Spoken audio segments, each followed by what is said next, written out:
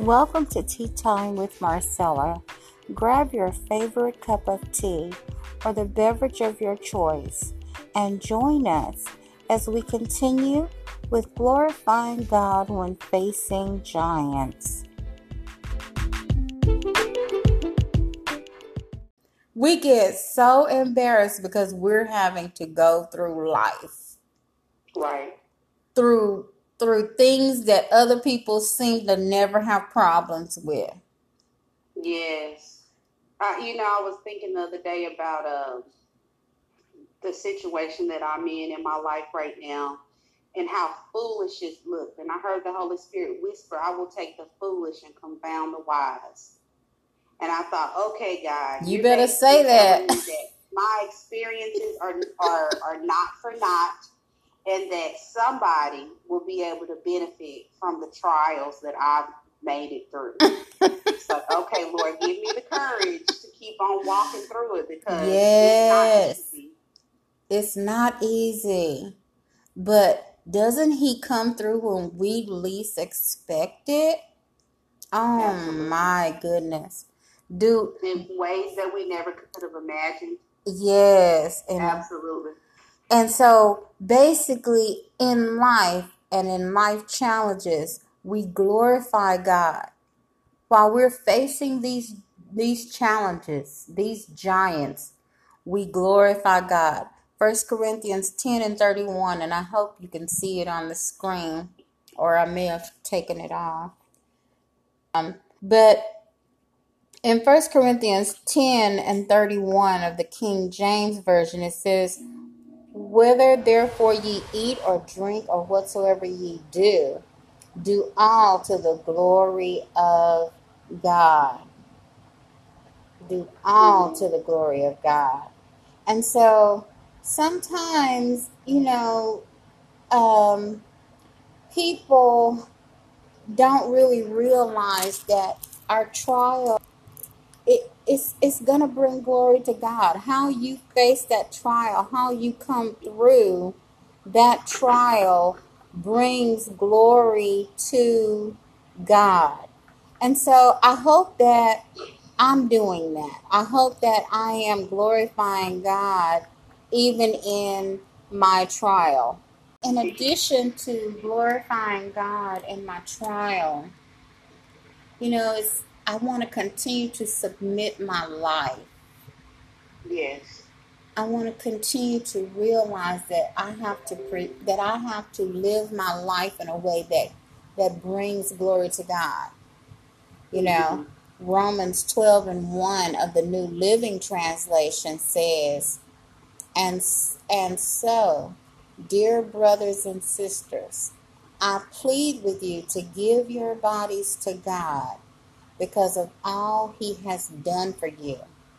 Let them be a living and holy sacrifice, the kind He will find acceptable.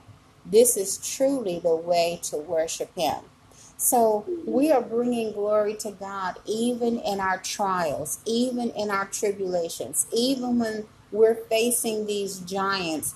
We are a living and holy sacrifice.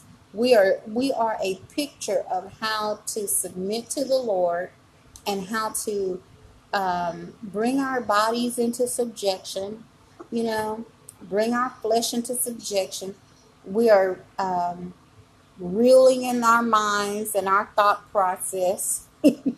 We are obedient to the word of God, and He finds that acceptable. We want Him to find it acceptable. Why? Because this is our way to worship Him. Another thing, when facing giants, we face giants in relationships and in marriage. I don't know about anybody else, but I want to glorify God in every area of my life, with family members, with children, with siblings, with friendships. Our desire should be to glorify God in our marriages. It should be in every area of our life glorify Him, submit our life to the Lord in such a way that not only we are in right relationship with the Lord, but so that others can be blessed and see Christ. Be engaged like the young man on the movie Grant. Um, he not only was facing his giants, but he was teaching them how to face giants. Relationships. I liked how he stepped in with the young man who was being disrespectful to his father. Mm-hmm. That was powerful. He said to him, you respect your father. You owe him an apology. The young man was like, why do you say that? You don't even know him. Right. He doesn't even like you. It's like, that's not the point. That is not the point. God holds us responsible for what we do. Yeah. And, it was amazing how that same young man, when he heard the word of the Lord, when they was preaching, teaching out on the field with the group of kids, he was the one that stood up and gave his life to the Lord and began to repent, Yeah. Because the coach told him, I understand that you don't believe, that's your choice, but he'll change your life. And I thought that was, that was powerful. Yes. To plant that seed of, I dare you to try him to see if he, like the word says, taste and see that I am good. Yes. I dare you to do it. Yeah. That was good. It was so powerful. And not only that, but the relationship that the coach actually had with the young man's father. When he saw, it's amazing. People mistreat us, people say things about us, but when you show real godly love, it changes a person's heart. And that man was affected by how, when he went to the window and looked out after his son came and apologized, and he realized it was the coach, the one he's been trying to get fired, the one he don't like. That was and the co-worker said, I don't know if it matters, but I did my right arm if my child said that to me. I was like, wow. Yes, that was so good. And these are all lessons that you would think a Christian academy, they'd already mastered. Teaching. Yes. And so for their children to be going to this school, they must have been a part of the church. Why hadn't they been, but for whatever reason. Young man told the coach, he said, I'm not here because I want to be here. I'm only here because I got kicked out of my other school. I missed that. Even that, what the enemy meant for bad, God will turn it for you. Yes. You go ahead, girl. That is so good. It just makes me think like the old song, Oh How I Love Jesus. Yes. Because he first loved me. When I didn't deserve it. When I wasn't worthy. My God. So, you must love the Lord your God with all your heart, all your soul, and all your mind. So even in our relationships, even in friendships, marriage, family relationships, whatever, we want to glorify God. These relationships can be looming. They can be intimidating. They can be like a large giant. But Jesus has said you must love the Lord your God with all your heart, all your soul, and all your mind. And then he says, love your neighbor as yourself. That's in Matthew 22, verses 37 through 39 of the New Living Translation. I like that. Love God and love your neighbor. We don't intentionally hurt ourselves.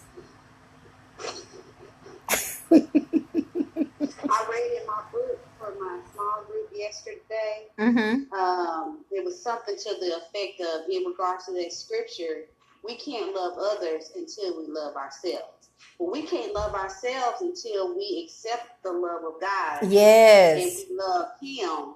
Then we Yes. begin to love ourselves, and then it trickles to others. Preach, girl. That was good. That was That- good to me. Very I was like, good. yo, Amen. And then, I like also in Ecclesiastes 4:12, it says a person standing alone can be attacked and defeated, but two can yes. stand back to back and conquer. And here you go with that. You had said it earlier. Three are even better, for a triple braided cord is not easily broken. I mean, even in our friendships, if, what good is the friendship if we're unequally yoked? Yeah. I need somebody that's supportive of me. I need someone that can encourage me, that can hold me accountable. You know, not just going along, but someone that is actually going to point me in the direction of the Lord. And Jesus, God, is the center of our relationship. When we get together, we can make things happen. Mm-hmm. Yeah, I can fight by myself, but if I got a friend with me, we can fight a little bit better. And then we put Right. Jesus in the middle of it. Oh my God. The effectiveness changes. The level of Yes. effectiveness. Yeah. Yes, I agree. But where two or three gather together as my followers, Jesus said, I am there among them. The effectiveness changes. The ability changes. The atmosphere shifts. I like that. Oh, hallelujah. The atmosphere shifts. I don't want to go anywhere or be a part of anything where God is not a part of it. Oh, yes. Lord have mercy. There is I'm so. feeling that so much right now. Like, it's not time for foolishness. It's not time for things that are frivolous, that are not making kingdom or spiritual impacts. Yes. But you don't have any time to waste No on that other time. stuff. No time to waste. Yeah. Time is winding up. And Mm-hmm. we need to be so in tune with the Lord. You know? I like that. There's no time to waste. So we want to glorify God when we face the giants in our relationship, marriage, whatever kind of relationship, work relationships. We really want God to be a part of that relationship. We want Him to be the center of it. Amen. Have you ever had friendships that you outgrew? And Absolutely. then there are also friendships where God placed you with that person, and your whole job is to disciple and encourage them and help them to grow. Yeah. Yeah. The difference in that is the person that you're with, that you're helping and benefiting, they desire growth. Right. The relationships that you outgrew, they didn't desire to grow. They were complacent. They were happy where they were. Mm-hmm. You know what I mean? That's good. So I don't need to be in relationships that your goal is not to mature in the Lord. I'll Yeah. still be you'll still be an acquaintance. But hello, how you doing? I'll pray for you. But to be a close friend, we're not gonna be able to do that because you're not moving in the same direction that I'm moving in. We don't have the same purpose. We don't have the same purpose. I don't know if you can speak to that, but I feel led to just ask you, can you speak to that? I absolutely, yes, because let's see, I am a fan of relationships growing organically, authentically, I'm not one to pursue or force connections. Mm-hmm. And so when I do connect with someone, it's important to me. And there have been some times in my life where things shifted and I lost those relationships, and I mourned them to a certain degree. But I had to realize that they had to move on so that there would be room for the relationships that would come. And I am an introverted person. I'm not naturally extroverted. I can be social, but it's not my default. And when it comes to my relationships, I don't have hordes of people that I'm connected to, because the people that I am connected to, those relationships grow roots. And I can identify. Yes. Whereas people who are extroverted and people who do like lots of people, they can't necessarily agree with that. My husband is one of those people. But as he's gotten older, he started to see there's a difference between having a lot of friends and then actually having friends that back that word up. That show evidence of what that word means. And so I am not interested in a lot of superficial relationships. That's good. 14 years ago, I met a young lady. I was older than her. I was uncomfortable because I'd gone back to school and I was a non-traditional student and I was so much older than her.